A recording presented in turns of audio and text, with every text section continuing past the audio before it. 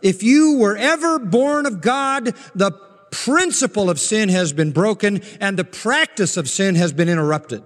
If somebody looks like they're a Christian and all of a sudden wanders off into sin and stays there, they never had that new birth. Because if they had a new birth, if they were born of God, no one who is born of God practices sin.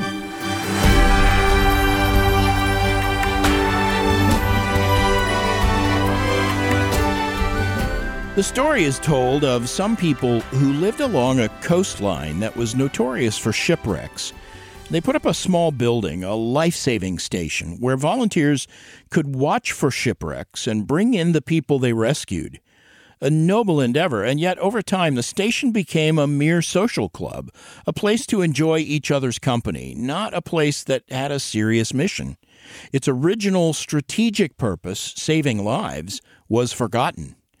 Well, with that story in mind, how focused is your church on its God-given mission in your community? Is your church known more for its social gatherings or for its commitment to the life-saving gospel of Christ? Practical questions to consider today as John MacArthur continues his series called Delivered by God. Now here's John MacArthur with the lesson. It has been of grave concern to me that the evangelical church has seemingly been willing and content to abandon sound doctrine. I'm not talking about liberal churches, I'm talking about those that would be confessedly evangelical. Many popular evangelical leaders and writers, pastors, professors, people who are the influencers, are content with a lack of discernment as if it were some spiritual virtue. They have entered upon what I suppose, if we were living in Spurgeon's time, would be called a downgrade. The church is on a slippery slope. The evangelical church is progressing down away from the heights of truth and the honor of God. It is willingly abandoning its discernment, willingly abandoning Bible exposition, and therefore a deep and accurate understanding of truth. Luther in 1533 said, "The Word of God is the greatest, most necessary, most important thing in Christendom." It is. And I'll tell you what, you turn away from the book and you have endless problems. You turn away from the book, and Jesus becomes a clay toy. You can shape him any way you want. Truth becomes a clay toy. You can shape it any way you want. John Piper says Luther had one weapon to rescue Christ from being sold in the markets of Wittenberg. He drove out the money changers, the indulgence sellers, with the whip of the external word, the book, end quote. I don't think you can do ministry in this climate today the way God wants it done without a radical commitment to the Bible. And I say radical because it's resisted even within the framework of evangelicalism. And as I said before, the meaning of Scripture is the Scripture.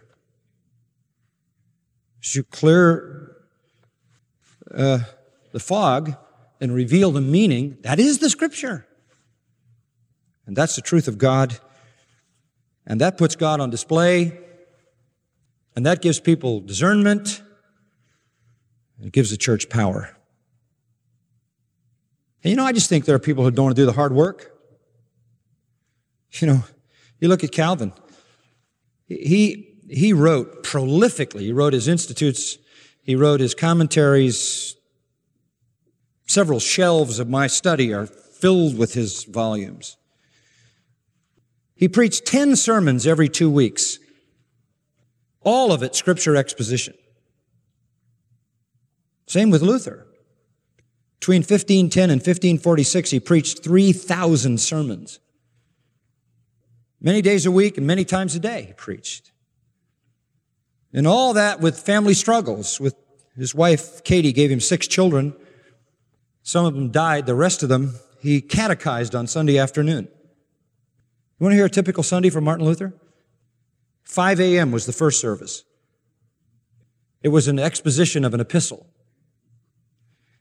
10 a.m. was the second one. It was an exposition of a gospel. In the afternoon, he taught the Word of God to his children. At 5 o'clock, he came back to exposit a book in the Old Testament. On Monday and Tuesday, he taught more exposition. On Wednesday, he taught on Matthew. On Thursday and Friday, he taught on an apostolic letter. And on Saturday, he exposited the Gospel of John. You know, people don't roll out of bed and lead a reformation. You understand that?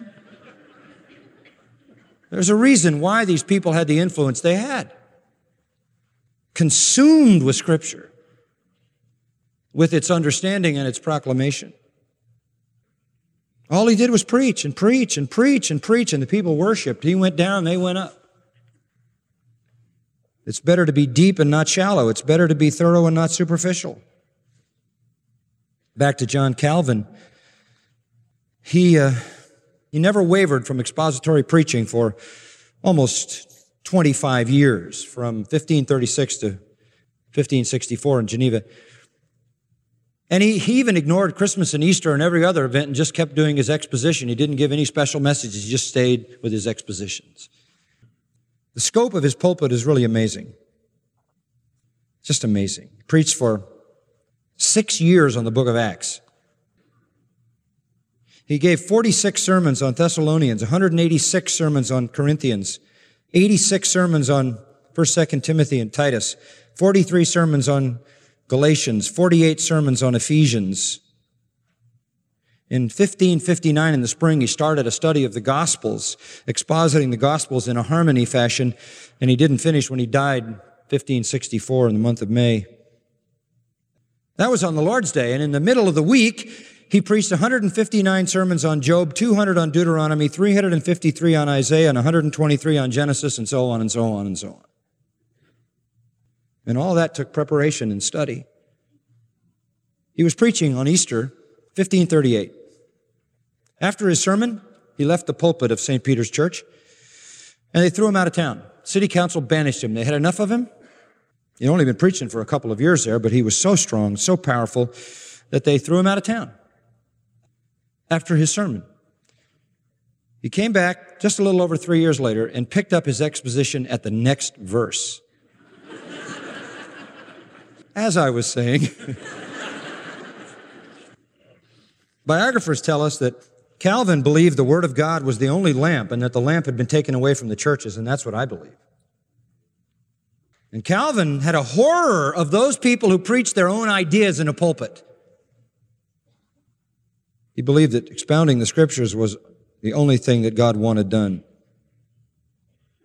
And Calvin believed that God's majesty was revealed in His Word, and if you didn't preach the Word, then you didn't give glory to God. And you know, it wasn't easy for Calvin. Preaching 10 times in 2 weeks, lecturing 3 times in theology, having a Friday Bible study, visiting the sick, counseling people, reading and writing. He had a weak stomach, he had severe migraines, and the only way he could control his migraines was by eating 1 meal a day. He worked night and day with scarcely a break. That's why he died young. In 1564, when he was 53 years old, he wrote his physician describing colic, spitting of blood, ague, gout, excruciating sufferings of hemorrhoids, kidney stones, etc., etc. At the same time, his wife gave birth to children. They died one after another, and she died. Turned the world upside down. This literally turned the world upside down. Because of the power of bringing the Word of God to bear. Back to Luther for a moment, just to show you how prolific they were in the Word. Luther in 1520 wrote 133 works. In 1522, he wrote 130 works. In 1523, he wrote 183 works, one every other day. And the same in 1524. All the product of intense scrutiny of the Word of God. And this is what turned history. Contemporary evangelical church, sad to say, is not interested in biblical depth, and therefore it doesn't experience biblical height. It tends to be shallow and worldly and weak and self-deceiving, deceiving itself with superficial success. And at the heart of this is this tragic thing of embracing non-Christians as if they're Christians. Without a deep grasp of biblical truth, there's no discernment. And with no discernment, then you just can't tell who's a Christian and who's not, so Satan comes into the church. Comes into the leadership, comes in to teach at colleges and teach at seminaries and write books and get on Christian TV and on it goes. And as I told you, where you don't have the truth and you don't have the preaching that brings clarity and discernment and the glory of God, you have terrible problems. And the first one is people no longer distinguish between who's a Christian and who's not. This is one of the great realities of the Reformation. The Reformation said, you're not Christians. Period. You're not. They said, well, we're Christian. No, you're not. It's time for us to take the stand at the same point in this day. The way you distinguish a true Christian from a non-Christian, no matter what they claim, is found in this category that we're calling deliverance, right? And what have we been saying? Well, you can tell who's a Christian because they've been delivered. The ministry of the Lord is to deliver, to rescue, to save. And a Christian isn't known by some act, some event, some prayer, some signing of a card, some going forward, some being baptized, some joining a church. It's not identified by an event, but by deliverance. True Christians are those who've been delivered. And deliverance is this general truth that contains the realities of salvation. And first we said, true Christians have been delivered from error to what? To truth. And that was a big issue. And it's an issue we need to be clarified on. Nobody is a Christian, folks, who doesn't believe the true gospel. That's a pretty sweeping statement. You have to believe the true gospel or you're not a Christian. You can't believe a false gospel. You have to believe the true gospel. You can't believe the liberal message of good works and social change. You can't believe some aberrant kind of thing about who Jesus is. You can't be a non-Trinitarian and believe in a God who's not a Trinity and be a Christian. Christians believe the truth because what we saw clearly in Colossians 1:12 and 13, we've been delivered out of the domain of darkness into the kingdom of the Son of God's love. We've become saints in light. We've gone out of the darkness of ignorance and error into the light of truth. And I'm being specific with you because I feel like that we have to do that. Who is a Christian? Somebody who's been delivered from error to truth. You've come to understand, to believe, to embrace the truth. And secondly, we said, true Christians have been delivered not only from error to truth, but from sin to righteousness. Turn to 1 John 3. 1 John 3. John is just giving us a very black and white look here. 1 John 3 in verse 2, he says, Beloved, now are we children of God. All right, we're children of God. How do you know that? How do you know when somebody's a child of God? How do you know when somebody belongs to God, when they are a true believer? Go down to verse 4. Everyone who practices sin also practices lawlessness, and sin is lawlessness. Okay? Verse 5. You know that he appeared in order to take away sins. Now stop right there. Why did Jesus come into the world? To take away what? Sin. So what should be characteristic of a Christian? Sin is taken away. How clear is that? Matthew 1:21, he came to save his people from their sins. So John is simply saying he appeared to take away sins. So what's true about a Christian is sin has been replaced by righteousness. And he goes on to explain that. Verse 6. And no one who abides in him sins, present tense, continues in sin. In that same pattern. Doesn't mean we never sin, because back in chapter 1, he said, if you say you don't have sin, you're making God a liar. Of course you have sin, but you do not continue in that constant pattern of sin. That's a present tense verb in the Greek, which indicates continuous action. No one who abides in Christ continues in that same pattern of sin. And no one who continues in that same pattern of sin has seen Christ or knows Christ. People say all the time, well, I know they're living like this and they're doing this, but I know they're Christians. I know they're Christians because I remember when this happened and that event. Look, Christians don't continue in a pattern of sin that's unbroken. Verse 7, here's the key. Little children, let nobody what? Deceive you. Don't let anybody deceive you. The one who practices righteousness is righteous. Is that difficult to grasp? Come on. Who's righteous? People who do righteous things. It's a matter of nature.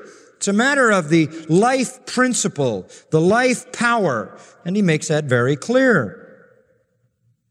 The one who practices, verse 8, sin, he's of the devil. He's got the old nature under the control of Satan.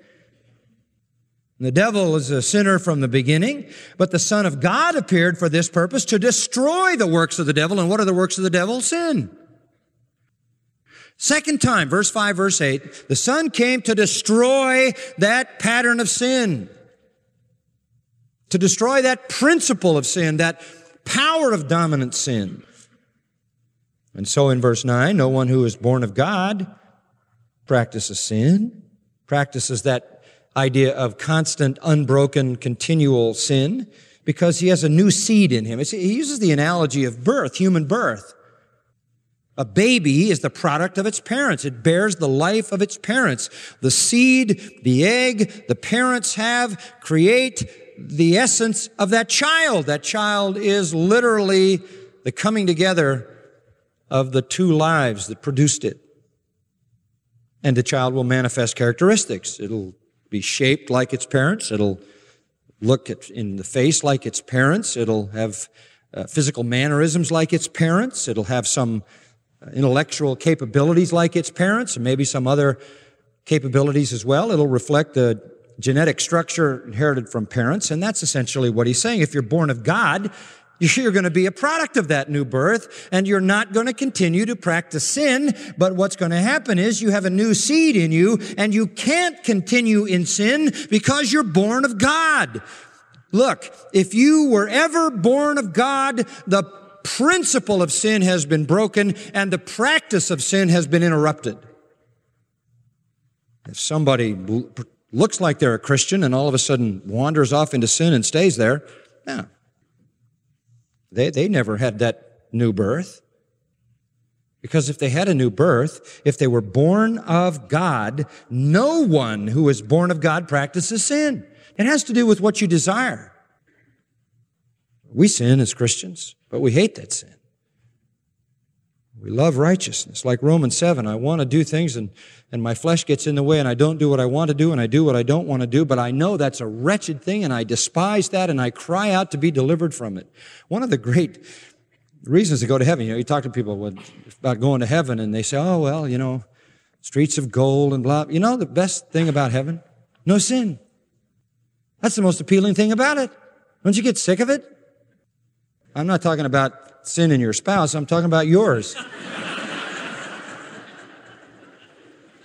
And no one who's born of God continues in an unbroken pattern of sin. It can't happen. Why? Because his seed is in you. You have an incorruptible seed, Peter says, a new life, a new nature, a new creation. And then verse 10 sums it up. Here's how you distinguish the children of God and the children of the devil. It's obvious. I like that. How obvious is it? Anyone who doesn't practice righteousness is not of God. That's enough for me. How do you know who's a Christian? Somebody who loves what is right, who loves the law of God, who hates sin, who has a pattern of righteousness interrupted by sin. That sin that he hates. It's the residual of his old self, his old disposition. In Galatians 2:20, Apostle Paul talks about this, and he says, I have been crucified with Christ. What do you mean, Paul? I'm dead. The old Paul's gone. The old life has died. It's no longer I who live. That old ego, that old I is gone, but Christ lives in me. Wow. And if Christ lives in you, everything is different. Everything. There's a new life principle that produces a new life practice. If we don't understand who a true Christian is, we're confused at the most critical point, aren't we? Because we can't tell a person their true spiritual condition. They may be lost on their way to hell. It doesn't help them to tell them they're Christians. And we've also invited Satan's tares into the church. People who do not love God's truth, who do not love His righteous law, who do not hunger for what is right, don't have a new heart, don't have a new birth, don't have an incorruptible seed, don't have Christ living in them. They haven't been delivered. If the heart hasn't been changed to love God's word, if the heart hasn't been changed to love God's law, if the heart hasn't been changed to desire to obey the law of God, as Ezekiel 36 puts it, if the heart hasn't been changed to pursue virtue, not sin, then that heart hasn't been changed at all. The hallmark of salvation, folks, is you understand, you believe, you embrace the truth of the gospel. You love that truth, and you love righteousness, and you hate sin.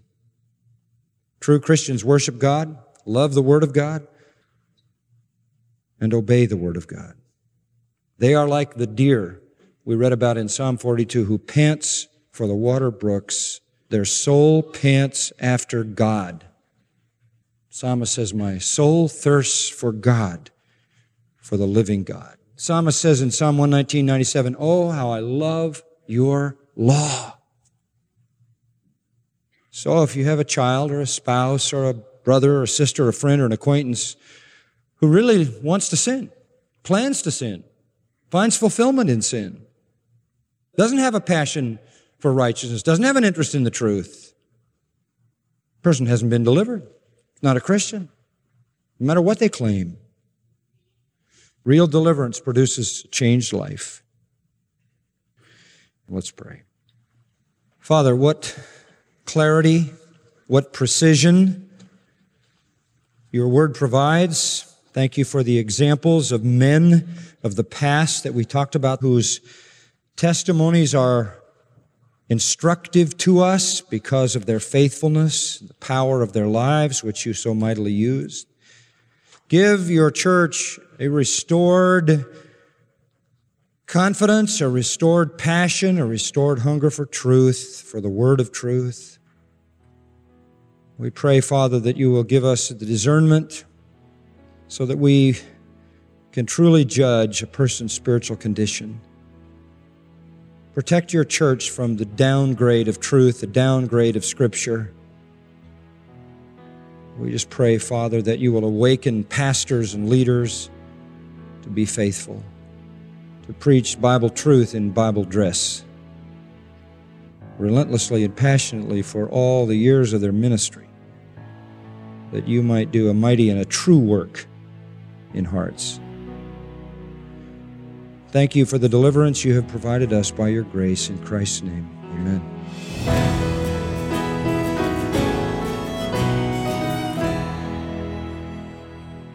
This is Grace to You with John MacArthur. Thanks for being with us. John is pastor of Grace Community Church. He's chancellor of the Masters University and Seminary, and he has titled our current series, Delivered by God. Now, thinking about everything John said today about how to recognize a Christian, what really comes down to is this. A Christian is a sinner who has come to God on God's terms And of course, John, the shocking truth is, within the church, there's been a great amount of debate over what exactly are God's terms, what the gospel and its demands entail. Talk about that debate. I have said this for many, many years. When I came out of seminary, I thought there would be some battles I would have to fight. Battles over the inerrancy of Scripture, battles with the bizarre elements of the charismatic movement, and battles over other doctrinal issues and forms of baptism, whatever. I never, ever thought that the greatest battle that I would be engaged in for all the years of my ministry would be a battle over the clarity of the gospel within the so-called church. There is so much chaos in the professing church today over what the gospel really is that it is frightening. And it's also deadly. We need to get the gospel right. Well, I wrote a book called The Gospel According to Jesus. That was really a bomb dropped in the evangelical world, and it continues to have a life. In fact, the 20th anniversary edition of the Gospel According to Jesus came out. This continues to be at the very foundation of the life of the church. Folks, we can get some things wrong. We can be confused about some things, but the gospel is not one of them. Furthermore, there is no need to be confused about the gospel. What does it really mean to turn from sin? What does it mean to follow Christ? What does it mean to confess Jesus is Lord? What is true faith? What is saving faith as opposed to false faith? Well, nothing that I've ever written in all the years of my ministry has generated the response of the book, The Gospel According to Jesus. It's critical. It's available. We'd love to get one in your hands. The new edition has a great deal more information than the one that came out in 1988, including a new chapter that explores the issue of being a slave to Christ. You can order one today from Grace to You. That's right. The title again, The Gospel According to Jesus. Make sure you know what true saving faith in Christ really is and what it's not. Order a copy when you contact us today. Call us at 855-GRACE or go to our website, gty.org. The Gospel According to Jesus costs $15 in hardcover, and shipping is free. You can also order the book in Spanish. Again, to pick up The Gospel According to Jesus, call 855-GRACE or order at our website, gty.org.